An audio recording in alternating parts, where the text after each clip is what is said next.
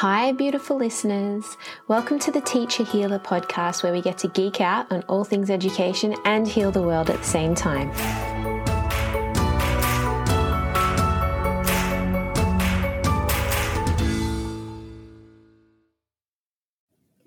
Megan Corcoran spent over 11 years teaching and leading in alternative schools for young people who have experienced trauma and/or significant disadvantage. During that time, she worked as a school leader in Australia's largest alternative school. She studied a master's in applied positive psychology, and her teaching practice is trauma-informed and grounded in wellbeing science. Megan is also an experienced workshop facilitator, coach and consultant, and co-founder of Teachers Well, that provides wellbeing communities for teachers and aims to generate teacher-led wellbeing initiatives in schools. Listen to us discuss the importance of slow teaching and building deep connections with colleagues. We'll also brainstorm potential solutions to some of the biggest challenges facing the profession post-pandemic.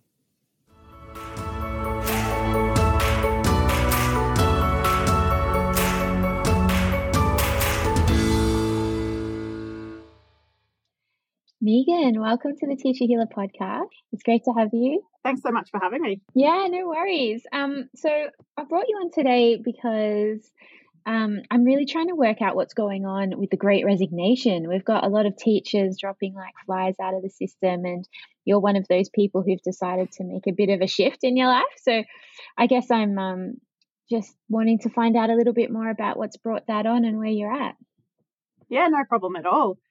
Look, to be honest, I'm leaving so that I can actually hopefully help the system a little bit more. So I think for a lot of teachers, they're doing full career change, whereas I'm really hoping to stay in the education system and make a bigger impact. So for me, I'm actually working as a leader at the moment. I've got a few weeks left, but I feel like as a leader, I haven't been able to do my best work, and I'm looking at our teachers and they're not able to do their best work at the moment for our young people. So I'm feeling really conflicted to stay and be a band-aid in the system as opposed to really being on the outside and trying to influence the system externally. Okay, interesting. So what do you have in mind? What's your plan for influencing the system from the outside? Yes, I guess I've always, in my teaching and leading, I've always had a huge wellbeing lens on the work that I do. So I studied a master's of applied positive psychology, and it really influences the way I work a lot. So I'm actually going to be working more as a consultant for schools, looking at culture audits, running wellbeing workshops. And then I also have a project that I'm doing with a couple of friends/colleagues called Teachers Well. And we're creating sort of a community for teachers who really do want to influence wellbeing in their school. And we're supporting them to come and have a wellbeing experience with us, but also leave with skills and practices that they can then apply in their school to hopefully better support those that they're working closely with. That sounds really awesome. Wellbeing's been one of those things that's been popping up everywhere on Twitter and LinkedIn, when I've been talking to different teachers. And what do you think's going on there with the wellbeing for teachers in the classroom at the moment? It's a really interesting time because I absolutely have always loved being a teacher. I thought it was the best job in the world. I was very reluctant when I left to go into leadership. So for me, it was very much a values call. So I was loving my teaching job, but I also knew I could probably do more in a leadership role. So I took a lot, it was a very conflicted time for me to move into leadership. And now once again, the same thing, I love leadership in a school, but I'm feeling conflicted and feel like I can do more. So I'm getting out. But yeah, it's a really interesting time because the feelings that I had about loving teaching, it's really hard to find them right now. It's just such a challenging time with teacher shortages. That seems to be the main focus every single day. We start the day looking at the absent list and figuring out how we can cover it. No one can really do their best work right now because we're all in survival mode.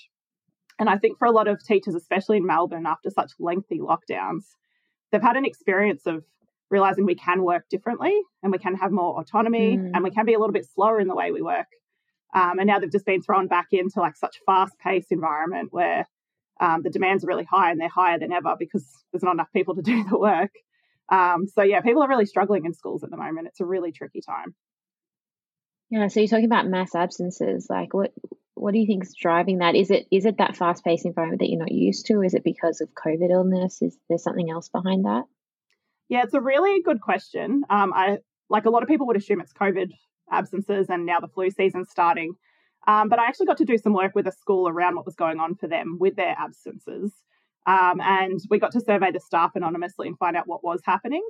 And surprisingly, number one reason was mental health. We didn't really define that. So that could be like taking a mental health day, like a self-care day or whatever it might be. But that was the number one reason people were taking sick leave. Number two was workload pressure. And then number three was COVID. So it was really sort of striking to see that data with this school that we did some work with. Interesting. And are there schools sort of doing programs to help with mental health in the school, or what do you think's being done at the moment? They probably are, but at the same time, we're in that really tricky spot where people don't have enough time to release someone to even go to training, let alone taking time as a team to do something all collectively together.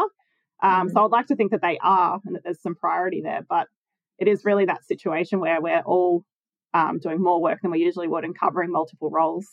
So taking the time to actually really directly focus on wellbeing seems to be put to the side a little bit at the moment for most schools.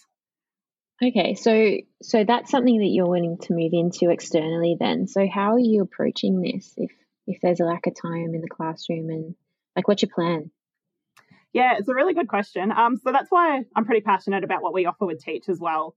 At the moment, Teach as Well is an after-hours program, which in itself is obviously a challenge because I don't want people to think that they can only look after their wellbeing external to their school hours. Yeah. But the reason it is an after-hours offering at the moment is for that very reason, is just to know that we can offer a wellbeing experience, and we're really hopeful that people recognise that they actually feel better once they've come to Teach as Well. At the end of each session, we often feel energised and connected and well supported, and we've got some strategies to face the challenges. We're running it as a sort of an offering after hours. And then we coach the people to then go and apply this in their school, because what we're realising is people at the moment aren't that likely to book a whole day workshop with an external person to close their school and do that, or to send staff to go have training. And what we noticed as well is that school that we looked at that data for, we actually also wanted to find out for them what were the most protective factors for them. So what were they actually finding supportive in their school? And the number one thing that they found the most supportive was actually colleague support. So it wasn't any of these external providers. It wasn't counselling. It wasn't any of that sort of stuff. It was literally the culture of the care that their colleagues provided them. And number two was leadership support. And there was actually quite a big gap between colleague support and leadership support in second place. So to me as well, that data really informed what we're doing with Teach as Well, to recognise that people need to be connected with their colleagues in a school and to be able to support each other's wellbeing in this current situation. Yeah, it's so interesting, isn't it? Because I found that as well. Like in my teaching, your colleagues become your family, and but not having, I guess, that time and structure inside the school day to be able to take that time is it's a real challenge, isn't it? Because you're there, you've got these set hours you have to be in front of a class. And I know in primary schools it's way worse. I couldn't even believe it. I was a secondary teacher and we would work 15 out of 20 hours in front of the class, whereas the primary teachers only got something like an hour and a half off a week. And I was like, what is going on here? How do you even get to talk to each other and do your planning, let alone marking and everything else that goes into it? Yeah, absolutely. But I think it can also be about just injecting small rituals and small moments of connection in the day. Can even just make a huge difference as well. And so that's something that we're exploring a little bit, is just how to make sure it happens every day. But even if it's just a very small opportunity, like a small window of opportunity, but just taking it and making sure we use it.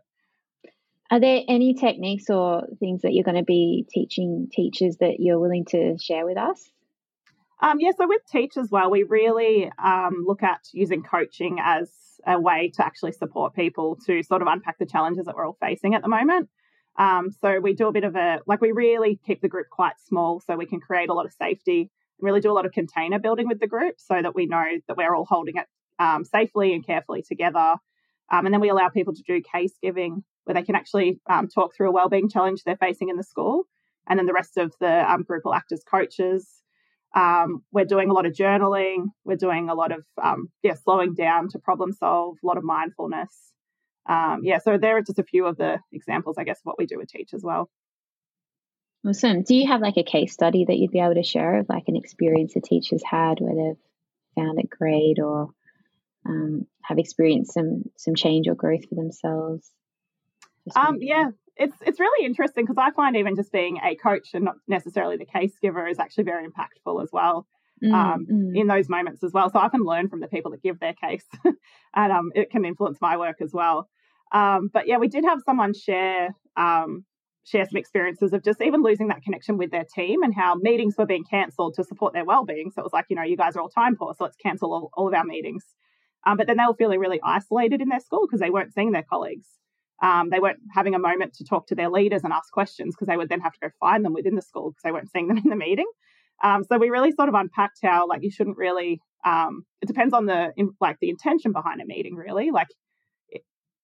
Sure, scrap the informative meeting that, if there's nothing to share and it was just sort of ticking a box that you had to have a meeting. But maybe there needs to be meetings where there is ritual of connection happening.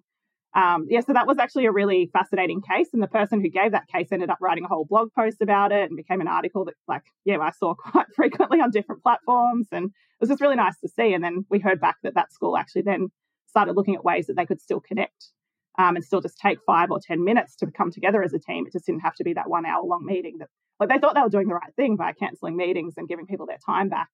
But what they were doing was creating kind of a silo system in their school where people didn't feel like a team anymore. Yeah, I get that. I'm really lucky. I work in an organisation that's small. We've got about 15 staff members, but connection is something we're really focusing on at the moment, and especially because we've all been working from home. And it's made such a massive difference. I feel like that's the place I now feel most connected to in my life, even compared to my family and my friends, because there's such an effort and a time put into it. But it's so hard to do in a school. And it's so interesting, Megan, because I've done probably 11 of these interviews before talking to you, and every single person I'm talking to is talking about connection as being a solution to everything we're going through. And it's not what I expected when I started out. I don't know how many of the listeners know this, but when I started this podcast, my initial intention was to write a book, not do a podcast at all. But I couldn't write anything but negative things. And I didn't know what the solutions were. I had ideas about what they could be and what the system should look like, but connection wasn't on the list. I didn't expect that to be the number one sort of thing that was coming out of the interviews, and it seems to be the core theme. If people really just want to be in relationship with each other. Yeah. Yeah. So I wonder if it would have been a different answer if lockdowns hadn't happened.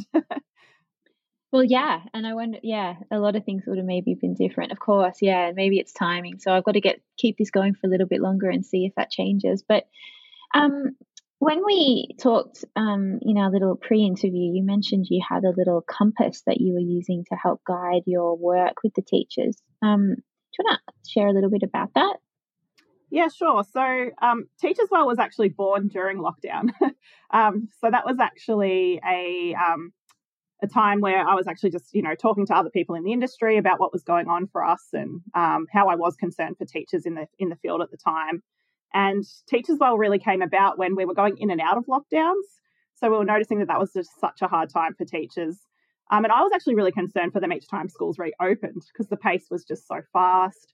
And I noticed a lot of schools did really intentional work to look after their staff wellbeing during lockdown, but then couldn't really apply the same thing when the fast-paced work is happening in a school. We were kind of navigating this conversation, just not sure how we could respond, but just really playing around with it. And as we were discussing one day, we just started scribbling ideas down, and we actually scribed it all and drew some pictures. And what really came out of that was we actually did map out a compass. And so the compass essentially has 4 points, and they're our values that really guide how we work with Teachers Well. So our true north is purpose, which we think every teacher ultimately comes to the field with a sense of purpose. It's very meaningful work. But right now, it's really hard to see that purpose at times. Maybe there's a bit of fog clouding it. Maybe the workload is just so huge that purpose doesn't feel like they're really connected to it right now. So what we discovered was it's not so much about spending time just at that true north, but the other compass points are really important, and we need to actually spend time at each of those as well. So the other 3 is curiosity, compassion, and courage. Yeah, so interesting. Yeah, compassion, that's that connection thing as well, isn't it? And courage, gosh, that's that's Brene Brown stuff there too, because you can't be brave without vulnerability. And I think teachers are just super vulnerable right now, and students Absolutely. are so vulnerable. I was actually talking to my nephew the other day, and he's just turned 16, and he's like, all my favorite teachers have left. And I just don't see, like, you know, he's really into music, and he feels like the music department for him has just fallen to pieces, and it's not what it was. And that was the only thing really keeping him engaged in school. So I can just see, like, that's really sad for him. Yeah, but that vulnerability piece, like, it's huge. And then what was it? Curiosity. Yeah. That's so funny, isn't it? Because I think, like, being curious as a teacher, it's not just about being curious about the content you're teaching, but it's being curious about the people you're working with, and yourself, and how you're growing and learning, and what challenges you're facing. So yeah, absolutely. And like that one sort of came about too, that we were like, we need to be curious as to what's going on. Like, we can see all these issues, but if we get a little bit more curious about them, we can dive a little bit deeper, we can really unpack them. And then if we hold a bit of compassion for ourselves and the others we're working with and our young people, we can maybe have the courage to face them and change them a little bit, or influence the system a little bit more. So that's sort of how the compass sort of came about. Yeah, I like that, because it's not just making assumptions that you know what's happening for people either. Like that study that you did in that school, like, that's actually really enlightening, because it would have been very easy to assume that people were burnt out, or that they had COVID or whatever else. Absolutely. But yeah, interesting. So sort of more long term, like, I think, like, what ripples are you hoping that this project is going to send out into the world? I actually really like the fact that you use the word ripples. At Teachers Well, we always play on words, and we're always talking about the well, like it's actually a sense that you can drink from the well, and there's a lot of imagery and metaphors that we often use. So, so we use the word ripple a little bit when we're talking about our project. But yeah, I guess essentially Teachers Well really began as like, let's hold some space for some people that are finding things hard. That's essentially what it started out as. It was like, let's see if there's any other teachers feeling the way we are. And we can offer this where we just come together and we hold that space and we see what we can do. But it's evolved over time to recognise that people were getting a lot out of the experience, and that it would be a really great thing to be applying with teams in schools. But as we'd found out, like, colleague support was way more important than these external providers coming in or having a one-day workshop on resilience or anything like that. So we're really, really hopeful that we can work with some pretty small cohorts to have that experience together, but then that they have the confidence to then go and apply different strategies and processes in their school to support their teams and their colleagues as well, to really stay in the work, to be a united front, and to support each other as they move forward. So yeah, we're actually running it now as a longer program. So it used to sort of just be a community circle where people could sign up and drop in, and then, you know, we might not see them again. But now we actually have cohorts for a whole term. So we come together once a week, and we go through different skills and processes that they can use, and we do one-on-one coaching with them, with the aim that they will then go and apply this in their school. That's really nice. If you had, like, out of all those tips and processes, if there was one that you could share just for our listeners, if they're really struggling right now, what would you recommend? What would be the starting point for them? Yeah, that's a really, really tricky question, but I think it's about seeing through the mess. So finding a way to slow down, because I think at the moment teachers are working so fast, and just finding a way to pause and really cut through the noise, and just really looking at the problem. Like, because at the moment it feels like a mountain. Like, it absolutely feels like a mountainous problem. And I think it's just about slowing down and actually really just recognizing what they can do, like taking it as really small steps of, well, actually, I can do this thing right now. I can solve this problem right now. The rest are too big, but let's just chip away at the really, really small ones for now. And I think having a trusted colleague or a mentor or somebody that you just feel really safe to talk to that's in the industry is just really important. Just actually feeling heard right now is really important to move forward. Yeah. And guys, if you feel like you're alone in your school, like, I've definitely been in schools where I just did not fit in. It was a small school and they were much older than me.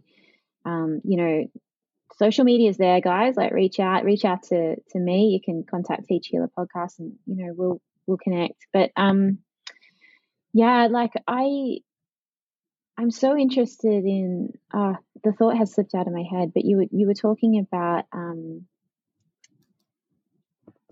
yeah, I've forgotten, but that's all right. It happens. We're all human. We all make mistakes. Seeing through the mess. It actually reminds me, you know, of that you know, the little grid that they say, put your important and your urgent items in it and then cross out one of them, isn't it? Like, urgent and important needs to happen now, but the unimportant and non-urgent stuff, just don't do it. Like, you can delegate it, or just don't don't do that thing. And I think that it's funny because a lot of teachers have been talking about administrative loads and things like that, and actually, I found as a teacher, that's the sort of stuff that gets you into trouble, isn't it? Because you want to go on excursions with kids, but then you're like, oh no, I have to get permission forms and I have to fill in a risk assessment, and that's too hard. And so you just don't do it. But that's the stuff you really want to do. So it's a dilemma. But if it's important, that's got to go on the important list, I think. But I am a big fan of just not doing things if you don't have to, and I'm the first person to admit, even to, my old CEO, he would send us a lot of emails that looked urgent. He'd be like, I need this today and I need you to stress about this thing and what's going on. And I found that if I ignored that for 24 hours, that problem would go away every single time. And if it was important, he would remind me again in a week. And Yep. and I said to his face, this is what I do, and he would sort of laugh about it, and he didn't mind that. But what it meant is, like, I could stress about this for an hour right now, or I can just keep doing what I'm doing and worry about it if it comes back up. And I think that reactive thing that we all have when we're at work, and for teaching, it's particularly potent because you've got students in front of you reacting all the time and giving you stimulus and creating like little goodness knows what fires. And something I learned in my master's degree, this sounds so off topic, but I remember us learning about the Chinese education system, and we watched a video of a preschool in China, and it was just so different to my understanding of what early learning was, because I was used to something that was quite disciplined, or they'd watch over you, and you'd go and you'd play and you'd do the things and you'd have your relationships. But if the kids in these Chinese school were getting into a fight and one of the kids hit the other, the adults wouldn't intervene. And they'd let the kids build the skills to like battle it out amongst themselves and set their own boundaries and go, hey, you shouldn't be hitting me. And they'd have a conversation, and then eventually they'd resolve it on their own. And I was like, how much teacher time would that save actually? Like, how much time have I spent with year 8 kids being like, why are you arguing in this group project right now? You guys need to learn to work as a team. Actually, if you leave them to sort it out, sometimes, not always, but sometimes it'll resolve itself, So Yeah. bit of a random story there, but I think there's a lesson there that's slow, and trusting, maybe.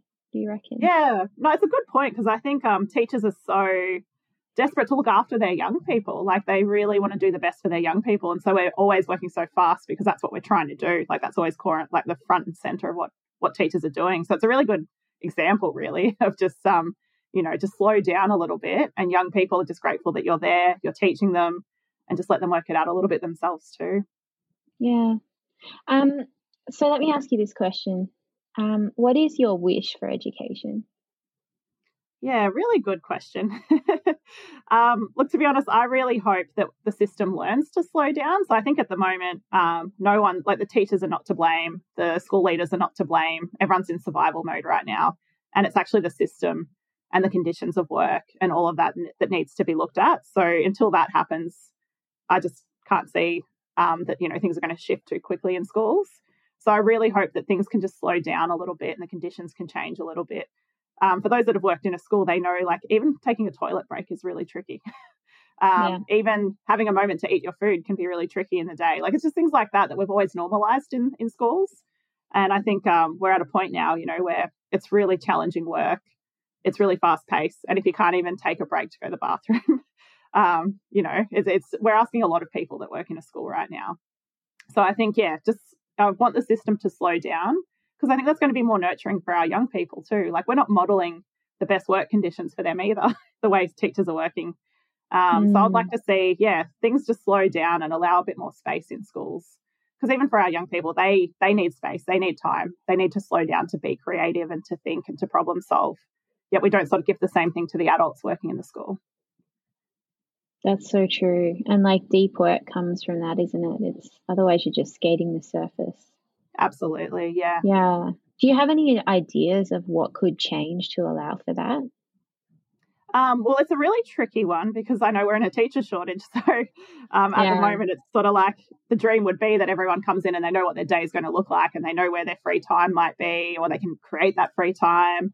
They can create spacious time with their students as well to be like, this is when we're doing circle time, but then we'll have some quiet time where you can peel off and work on something creative. And but at the moment, I think because people are covering so many classes, or they're combining classes, or you're covering each other's duties, it's not happening right now. But that's what I would like to see, is that a teacher could actually know what their day is going to look like ahead of time, to be able to plan for it appropriately as well. So for that to happen, I think we'd need more teachers in schools, and would need the industry to be a bit more appealing to attract people to actually train and then want to stay. So there's a lot to be done, really. I'm going to ask you a controversial question. Okay. Do you believe in smaller class sizes? I do. I do. Yeah. Look, you're talking to someone who's worked in the alternative education system my whole career. So I've essentially worked with young people where mainstream school has not worked for them at all, and that's why they end up in our schools. And the biggest thing at the centre of all of our schools is small class sizes. And I honestly think when schools are at their best, it feels more like a family environment, as opposed to, a big school system. So it's where everyone knows each other really well, and it just feels a bit like a big family, and people can eat together and get to know each other really well on a deep level in their classroom, and have peers and problem solve together, and like sort out conflict together as a class group. And I think those things are only really possible in a smaller system, smaller class sizes. What would be your ideal class size? That is a good question too. Or student to teacher ratio, or however you want to cut that. I've worked in high schools in alternative system, and at the moment I'd say the one I'm in, the class sizes are slightly too big. So I'm going to say probably about 12 students would be perfect. I know that that's like idealistic and a dream and so far away from the reality right now. But I think 12 students, one teacher would be an absolute beautiful size to have. And I think that that's where that community can really form in a nice, beautiful way. Do I wonder, if there's a way that these kind of things can be done if people think a little bit differently. There's lots of savings that could be made on relief teachers and all sorts of things that if you put the money in up front, who knows, it might actually pay for itself. So I'm on a little bit of a journey to try and solve that problem. I'm not an economist or an accountant, but I'm going to eventually go to someone who is and see if we can find a solution, because I just think that's the answer for me. Like small class sizes, if connection is the answer to our problem, smaller class sizes have to be the thing. And, John Hattie can say till the cows come home that it doesn't make a difference to student outcomes, but there's more to life than what's on the page. And, there's so much more to it. So it's an interesting one, and it's not everyone agrees, and I get that, but, children shouldn't be an efficiency in my mind,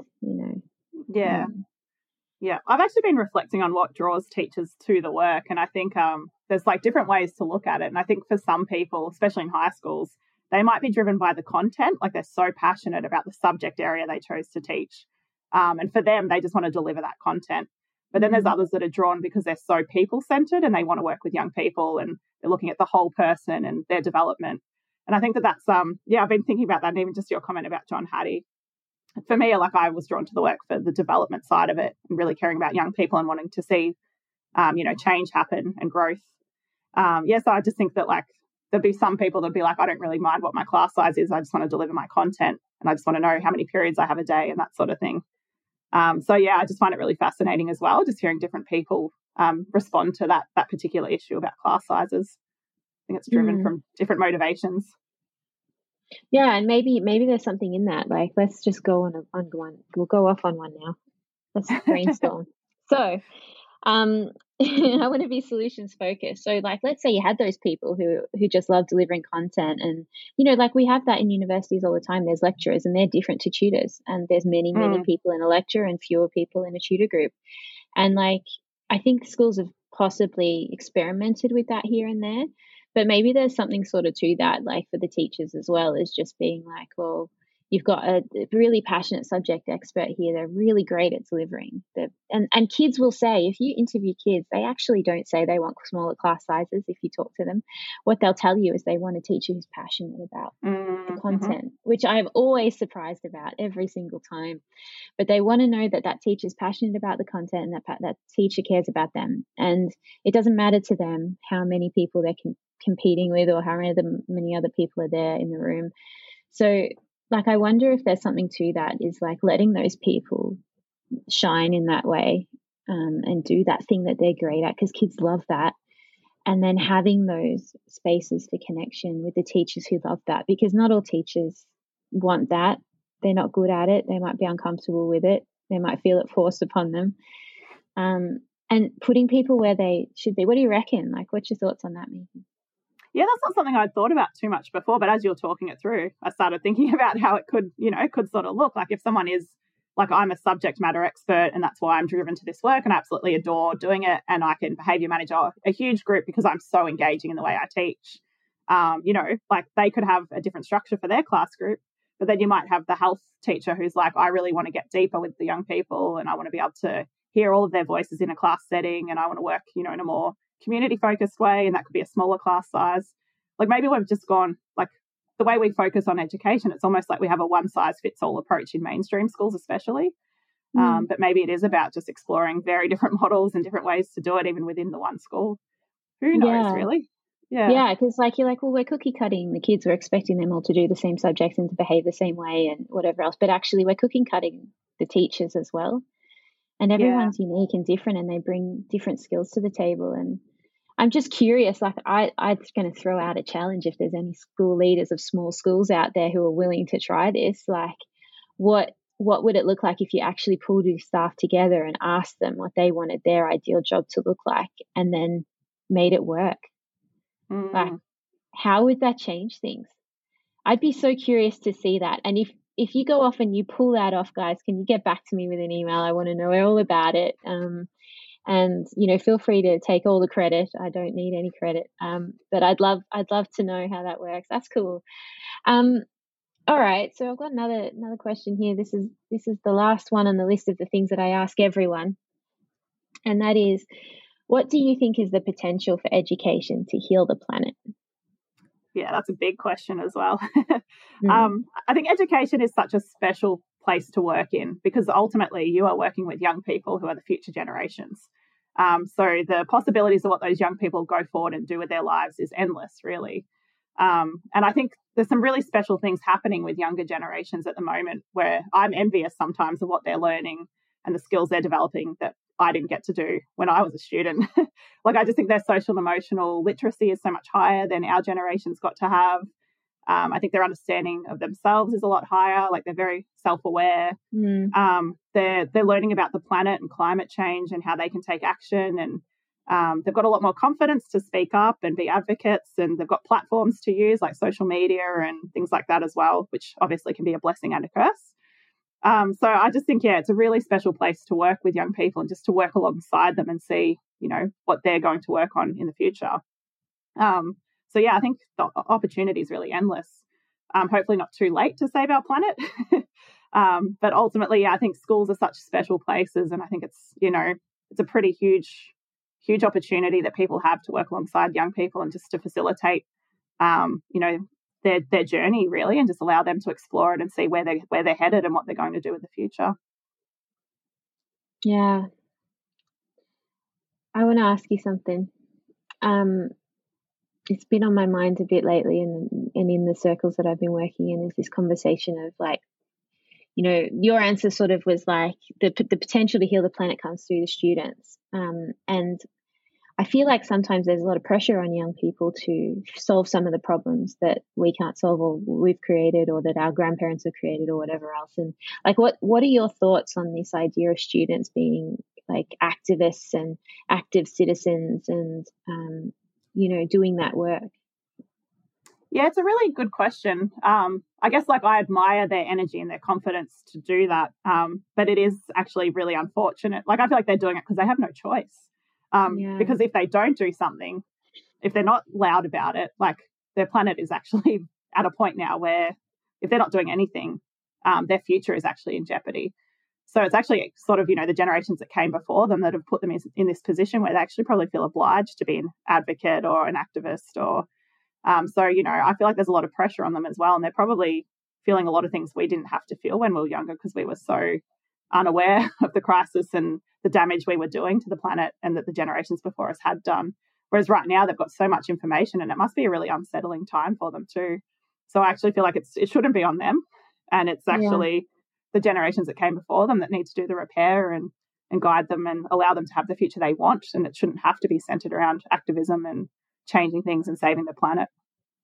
Yeah. But do you think there's a place for that in education? A place for activism, for student yeah.